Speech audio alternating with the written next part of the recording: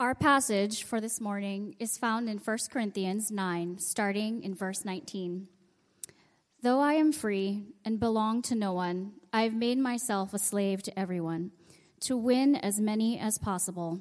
To the Jews, I became like a Jew to win the Jews. To those under the law, I became like one under the law, although I myself am not under the law, so as to win those under the law. To those not having the law, I became like one not having the law, though I am not free from God's law, but am under Christ's law, so as to win those not having the law. To the weak I became weak, to win the weak. I have become all things to all people, so that by all possible means I might save some. I do all this for the sake of the gospel, that I may share in its blessing.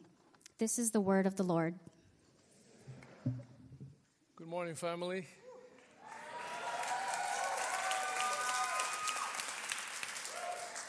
So, a los hermanos de habla hispana hay traducción por si acaso no tienen el equipo y así pueden procurarlo en este momento si no lo han hecho.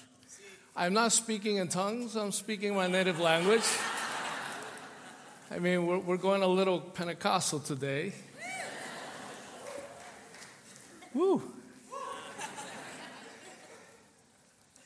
I guess they were worried because they gave me instructions like, if you roll over these speakers, you might want to go to, I said, there's a Latino in the room, this kind of guy is going to jump all over the place.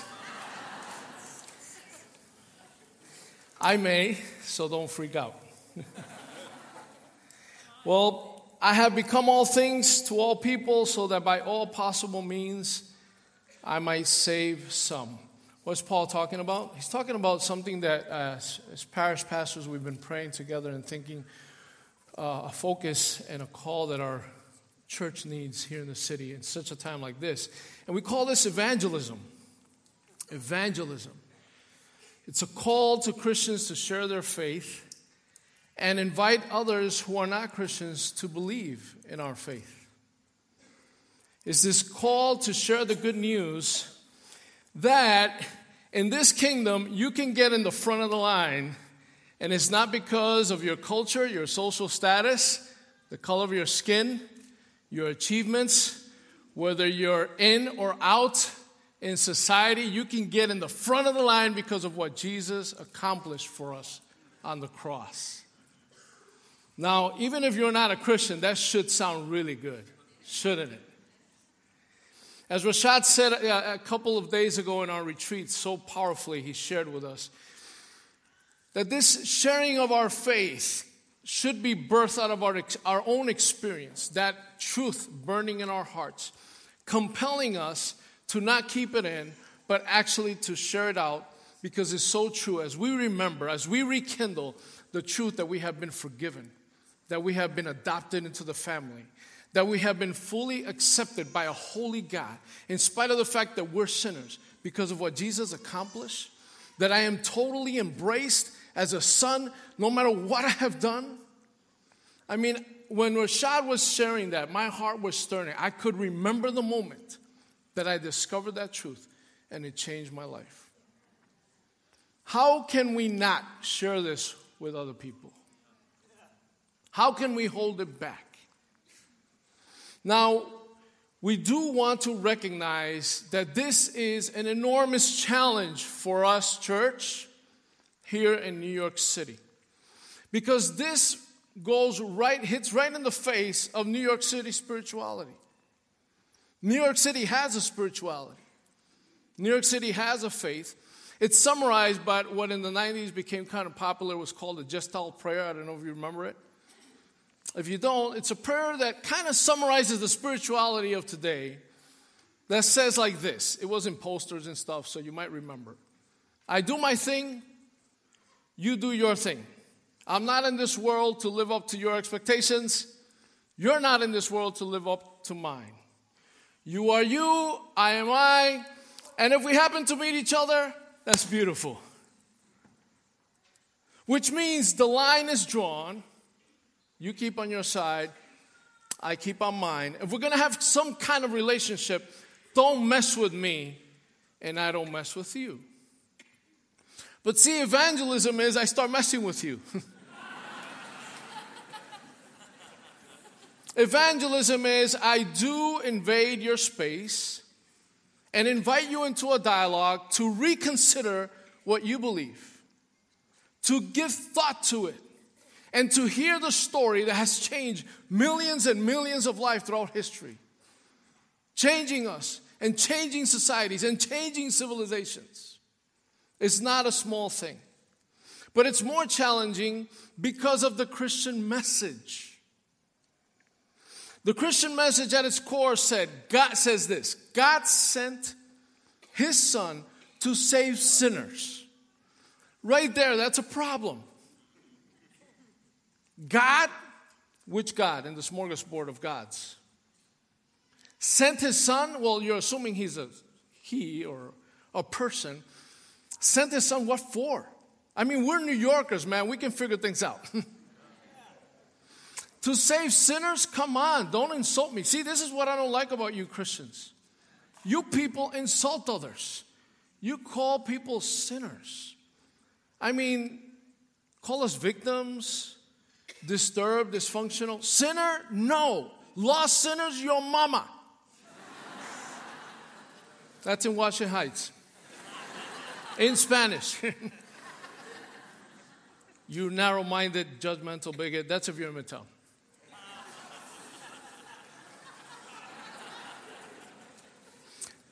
How do we go about in a culture that is at best indifferent and at worst hostile to this message that we believe is what people need? How do we go about it? Paul, the Apostle Paul here gives us in the scripture that we read, I should have marked the time, I am so sorry.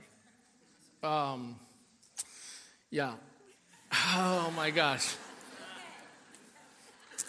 So how do we go about this? Now, the Apostle Paul became the most fervent and I think articulate evangelist of human history. He used to hate the church, remember?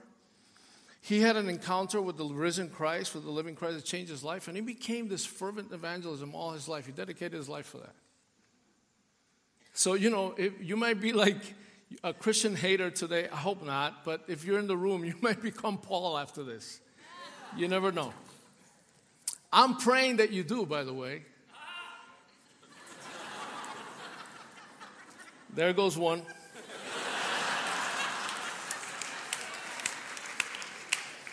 Now, if you're not a believer and you're searching, you're here, maybe somebody fooled you, you go to a theater and it's a church or something. You might have an image of your head of what Christianity means, and I want you just to be open-minded and to give this a chance. Because if it's true, if what we believe is true, it's a matter of life and death, not only for now but for eternity. And it makes all the sense in the world of something that is so weighty for your life, if it happens to be true, to pay attention. So I invite you to do that. I invite you to do that. And probably you'll discover why your aunt and uncle were so animated and so intense in trying to convince you. Because this is amazing.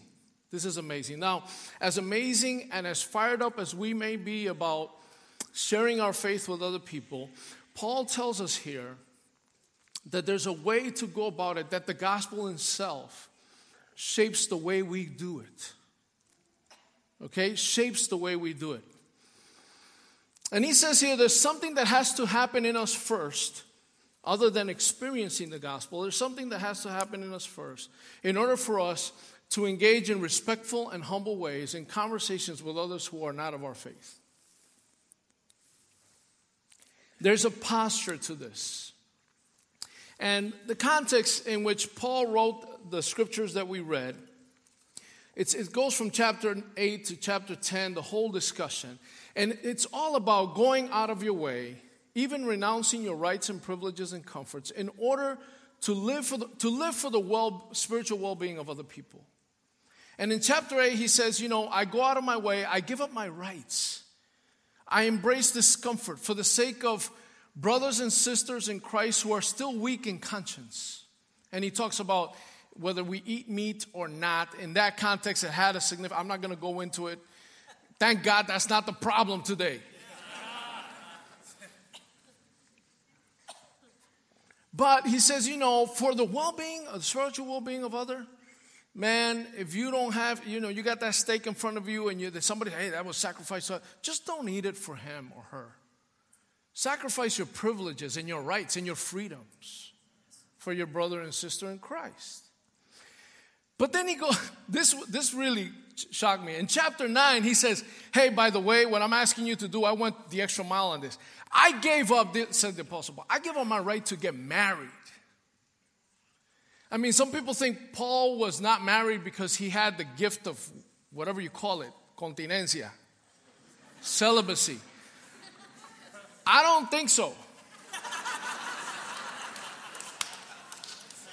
This guy gave up his right, and he's saying it, which means it was like he remembers.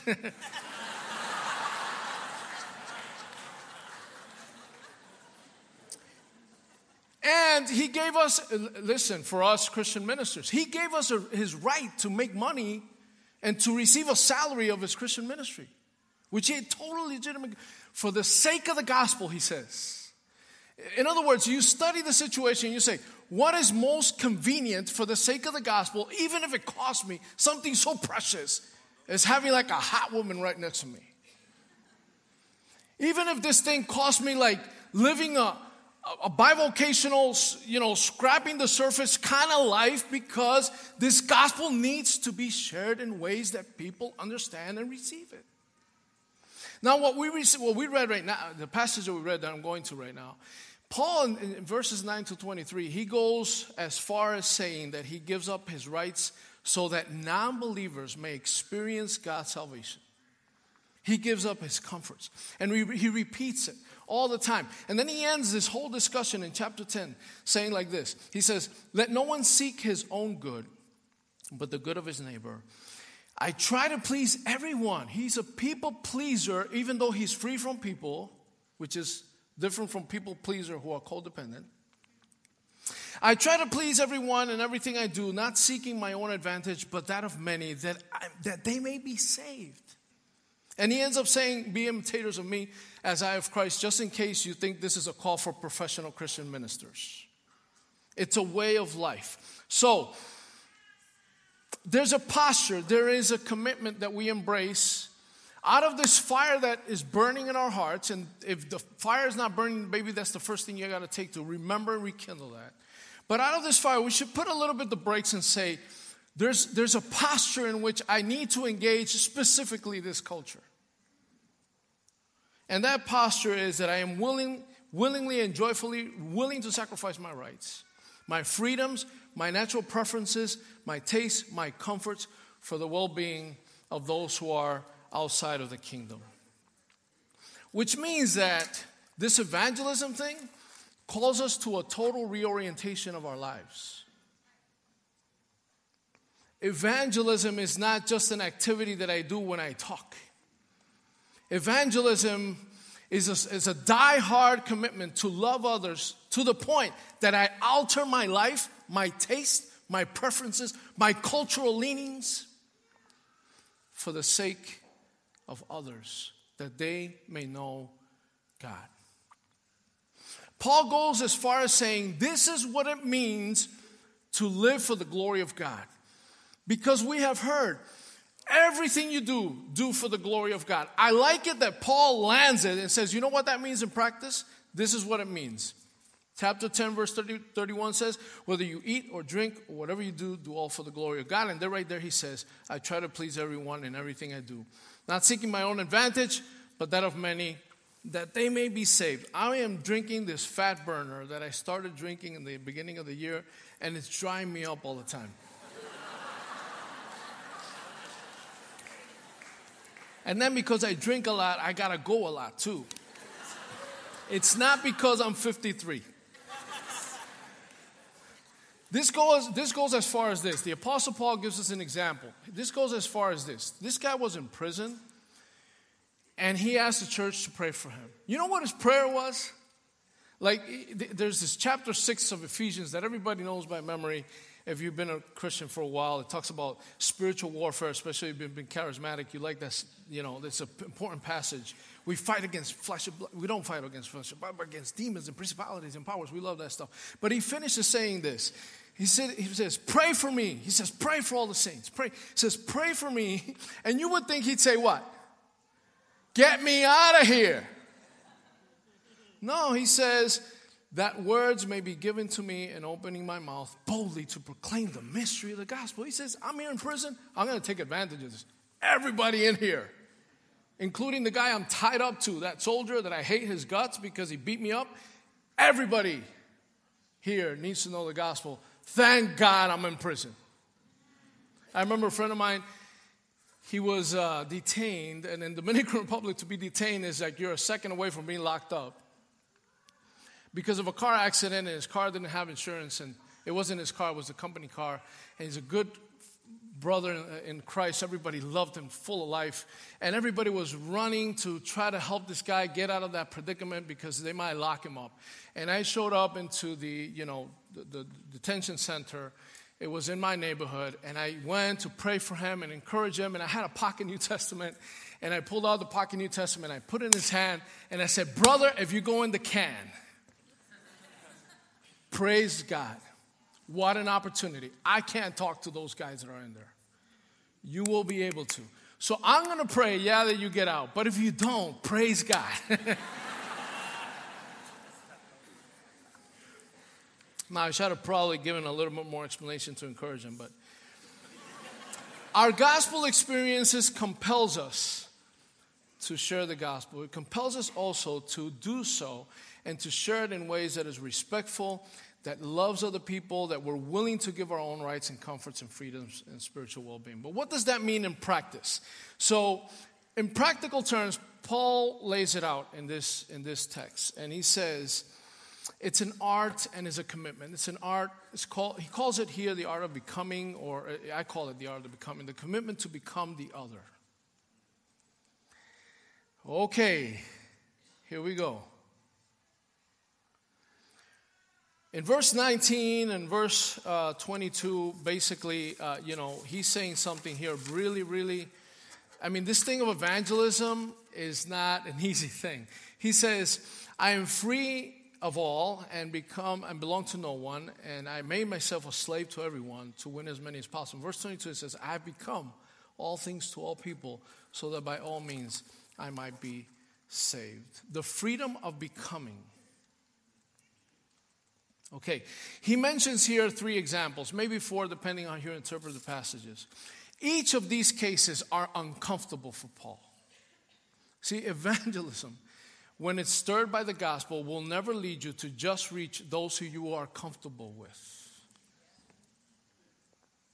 Evangelism means I truly believe this, and if I have to become the other and learn whatever I have to do and enter that reality to reach them, I do it. And Paul says, to the Jew I became as a Jew. What do you mean? You're a Jew, dude. Well, he's saying what his meaning is, I'm a Jew, but Jewishness doesn't no longer define my main identity. There's actually stuff from my Jewish culture that I don't like anymore, that used to imprison me because they used to interpret it as the way into God. And my eyes have been opened. That's not the way in. It's very oppressive because it demands others that they should adopt this to. It's a culture that says if you want to be right with God, you got to be like us. And Paul says, my eyes have been opened. I am not going there anymore. Yet, when it came to fellowshipping and reaching the Jews who were non-Christians, Paul said, if I have to shave my head, I'll shave my head. Which he actually did. He shaved his head. Praise God. In other words, there's another one. In other words, the Apostle Paul says, listen, there are rites and rituals, observances, that I fight with my Christian brothers. I pull their hair. Because they demand it of others in order to feel that they are secured in God. I will fight. But in the moment I'm turn around and talk to an unbeliever, I'll keep the Sabbath. I'll go to your parties. I'll shave my head. Timothy, you got to go through the knife, brother. We're going to the Jews. If you don't know the story, Timothy is this poor young cat that loves Paul, wants to go preach the gospel. And as he's going, Paul says, we got to go to CDMD. You got to get cut. You got to get circumcised because we're going to the Jews. That's how radical this thing is.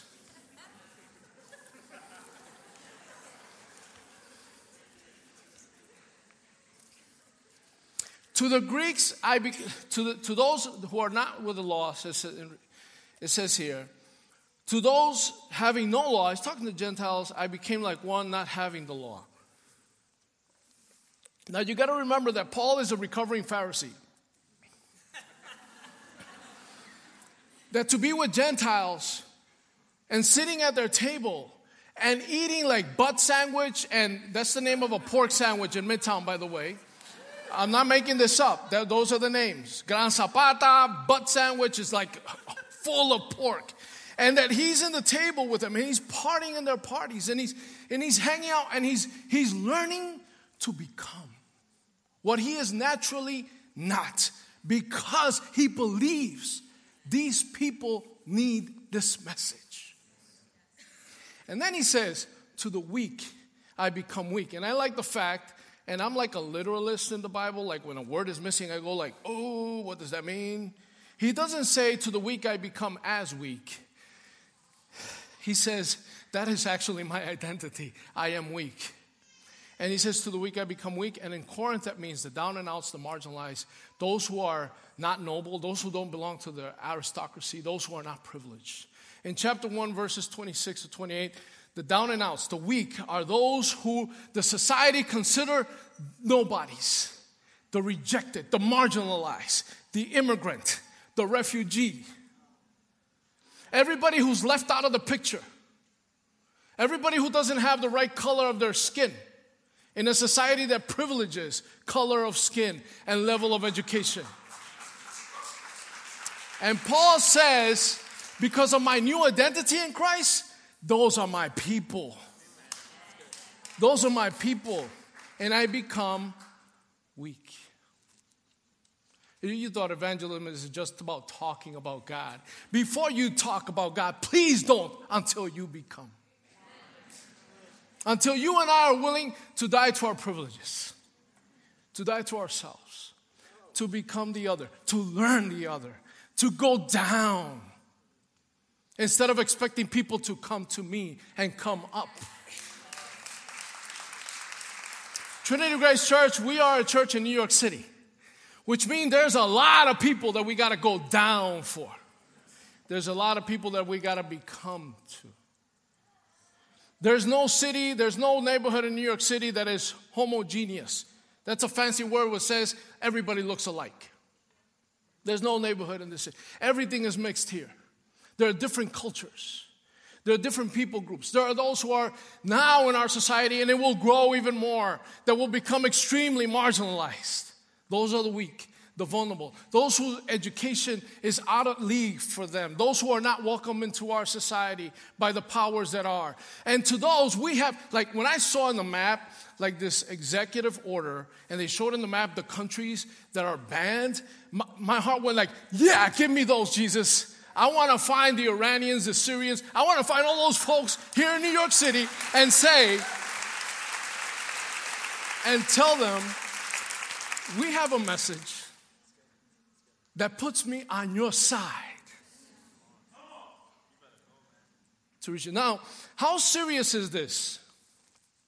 Hold on, guys. Okay, I'm running out of time. How serious is this? This is so serious. And this family, this is a message for us. Parish pastors, this is a message for us. This is so serious that Paul says, your liturgy, which is a fancy word for the way you organize your service. Your liturgy should be organized in such a way that if there's a non-believer in the room, everything gets reshaped because of that person.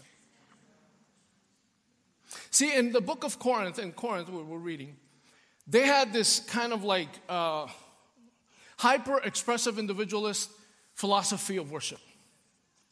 What does that mean? Be yourself, man.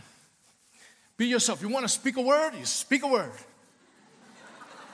You want to talk in tongues? Just go at it, brother. The Spirit of God. You can't contain the Spirit of God. Do what you want to do, the flip. You want to do everything you want to do. Just do it. Fall back in the Spirit. Whatever you want to do. It's you. It's genuine. It's the Spirit. It's the gift God has given you. And you know what Paul says? Stop that.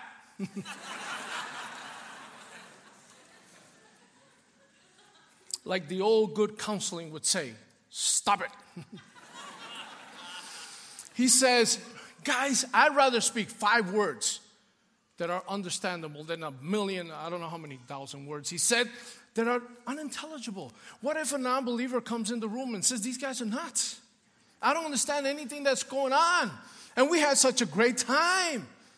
And Paul says, no, you should order your service in ways that the person who visits and is a non-believer, not that they feel comfortable because the gospel makes no one comfortable, but that they understand. And because they understand, they may fall on their knees and glorify God and say, God is with these people. This is not an easy task. In Washington Heights, to live this out is like birthing a baby with C-section and no anesthesia. That's what it's been. It's been a painful and a traumatic process because we had the intention and the desire to reach our community, which is 70% Hispanic. And almost all of them speak Spanish in the house. We had the desire and the genuine intention, but we didn't want to become. What we had in the room was they become us. And when we decided, no, we become them, that became painful. Because that means dying to my preferences, dying to what I like. It means studying the other. It means that it means that I put in a conga. There's a conga. This guy is from our church, by the way, the Cuban guy.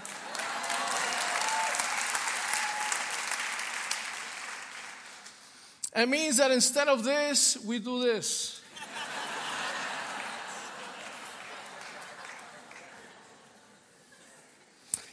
All I want to say, brothers, and this is not an easy thing to do. And if we can't, it shows that we're not free. Culture is defining who we are instead of Jesus Christ.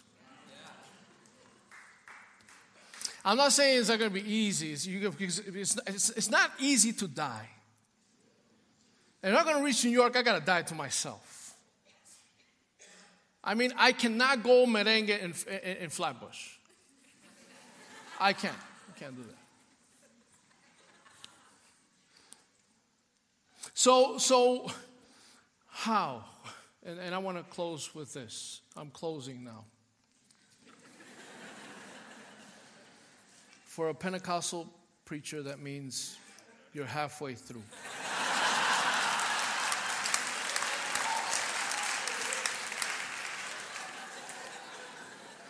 Okay, this is probably the most important thing I'm going to say, because if I end this message here and say people go at it, I'm just doing like a disservice to everybody here. We need a power that can break us. And not a willpower. It's just not matter of, I got to do this now. Oh, I got to do this now. And then a week later you forget about it. It takes more than willpower. It takes what I love what Timothy coins things. He says joy power. It takes something to break into my heart and create such freedom and joy that I'm willing and humbly and wanting to die to myself and my comforts and desires. And I see it as a gain when I do it. What is it? Well, Rashad said 2 days ago in the retreat that we had, he said the gospel compels us. He says the gospel stirs our hearts. The memory of what Christ means for us to stir our hearts and move us. Okay, is that a sign? Okay, it says it moves us. But the gospel also not only stirs us, the gospel empowers us. The message itself that we want others to know is the message that frees my heart and liberates my soul so that I can actually become the other instead of just seeking my own comfort and desires and wants. And what is the gospel message? He says here, it's for the sake of the gospel. And what is the gospel? It's the good news about Jesus. And what is this good news? It's not that Jesus is cool and he's a nice guy and his teachings are awesome and he inspires me and he shows me how to live and I learn about God and life because of him. No. The gospel is he renounced his rights. We don't descend. When we stand before the King of Kings, the Lord of Lords, the maker of heaven and earth, through whom all things are sustained, we cannot talk about descending. He descended. He left his throne. He left this place of comfort. He is the only true free one that became a slave of all of us to the point of dying to the cross and giving up his right to get down from that cross and beat everybody's butt. He didn't do that because of you, because of me, because he loves us. This is the God that says, you are not weak, you are lost. You are terribly lost. There's nothing you can do to get up, so I will come down. I don't expect you to come up because you can't. I come down to the utmost and I lay my life like a mat to pay your penalty, to die for you, to shed the blood that you should have shed. I lived the life you should have lived. You can't live it. I live it for you. I died the death you should have died. 1,000,000 of your deaths can't pay you the debt that you have with God. You are weak, you are lost, and I don't stand up here with a really sophisticated message telling you to come up. I come down. I become the message, says Jesus. My coming down and being birthed and coming into the womb of a virgin, an unwedded, teenage, marginalized woman, to place my life in her hands, under her cares. Talk about coming down. And he says, when you know who you are and the security and why does he do that? To pay our price. So that we can be now fully accepted and come to the front of the line. And I can look at my credits and my pedigree and say, I don't deserve to be here. That's the joy of it. I don't. So how can I not go out and do the same? The same that my Master and my Lord did for me. And become who I need to become for others. I want to end by saying this. We do not live neutral lives. TGC Washington, I'm not in Washington Heights. TGC. I don't know what brought you to this church, but I want to know, I want to tell you why you're here. You might have come because you like, it's cool. Everybody, people like me. Wrong reason to come, but that's cool. You can come, but you shouldn't stay for that. I like it because, whatever the reason. But listen, you're here because it's an urgent moment. You're embracing a family that is jumping into this call of the moment for New York City. If there's ever a time that we should become all things to all people, is right now. In a society in which we live. And it's not neutral lives that we live. You're either helping people to become one thing or the other. And you know what we're helping them to become? C.S. Lewis puts it this way in The Weight of Glory. It says, it is a serious thing to live in a society of possible gods and goddesses. To remember this, that the dullest and most uninteresting person you talk to may one day be a creature which, if you saw it now, would be so strongly tempted to worship.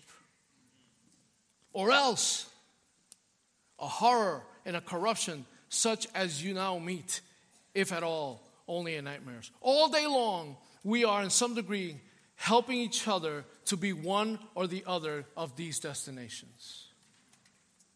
You know what that means? That means that your doorman, the guy in the deli or in the bodega, your coworker, your fellow students, the neighbors that live next door, they're headed to one of these destinies. By the way, if you're not a believer here and you're in the room, you understand why we want you to hear this? Because these are the two destinies. We are immortal beings. And you are destined either to eternal splendor and everlasting splendor or to become an immortal horror.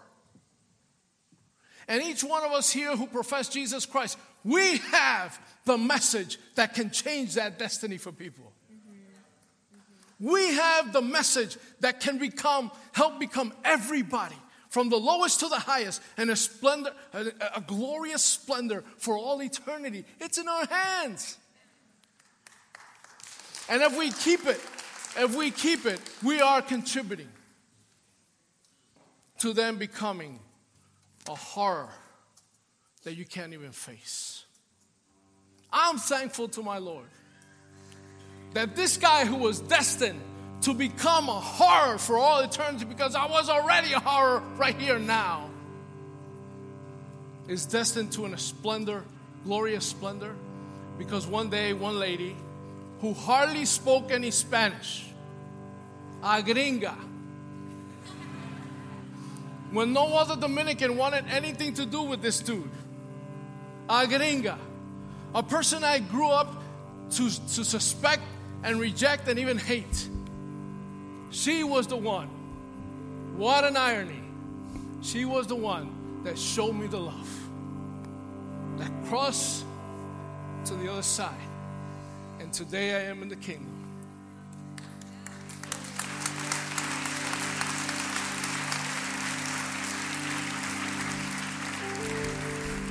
So I have 2 invitations today. 2 invitations. And one is for the person that is closest to my heart in this room. You know you're not a Christian, or you're not sure you are one. Today is the day. God brought you to this place so you can cross that line, my friend. And you can say, my hopes and dreams and aspirations, they're all stuck and crammed into this temporal life, meaningless life. And I know I need a Savior. And Jesus died for you. He descended. That's the message we believe. That's the message that's changed us. And if you believe, if you open up your heart, the Bible says if you confess with your mouth that Jesus is Lord and you believe in your heart that He was risen from the dead, if you do that today, your destiny will change. You will receive eternal life now and forever. You will be born again. Now, everything I'm saying doesn't make sense to you, but it's beautiful and it's great, and we're going to help you discover the meaning of it throughout your walk. I just want to invite you to not let go of this opportunity. To not let go of this opportunity. And dare, because this is not for cowards, to dare to come up and ask somebody up here, I want to pray. I want to open my heart. Or at least say, I'm kind of getting it, but I still don't get it. Please help me get it. Today's your day. If you hear His word today, do not put it off. Today's the day. And I want to ask the family. Is the fire burning in my heart? If it's not burning in my heart, that's the prayer you need. God, revive and rekindle the fire of the gospel in my heart. And come up and pray. If the fire is in your heart, God, teach me to die to myself, to die to my comforts, to not only reach those who I feel comfortable with. I want to extend myself to the other. I want to learn how to become, I don't know, God. And today, I make that my decision. And as parishes, I challenge us all, starting with Washington Heights, that we are die-hard committed to becoming the other that we are not yet, to reach them for the sake of Christ. So that this body becomes people of all colors, of all places, of all statutes, of all stories, of all languages. That's what we're called to be. It's a call to greatness. Come, let us pray. Father God, we thank you. We praise you.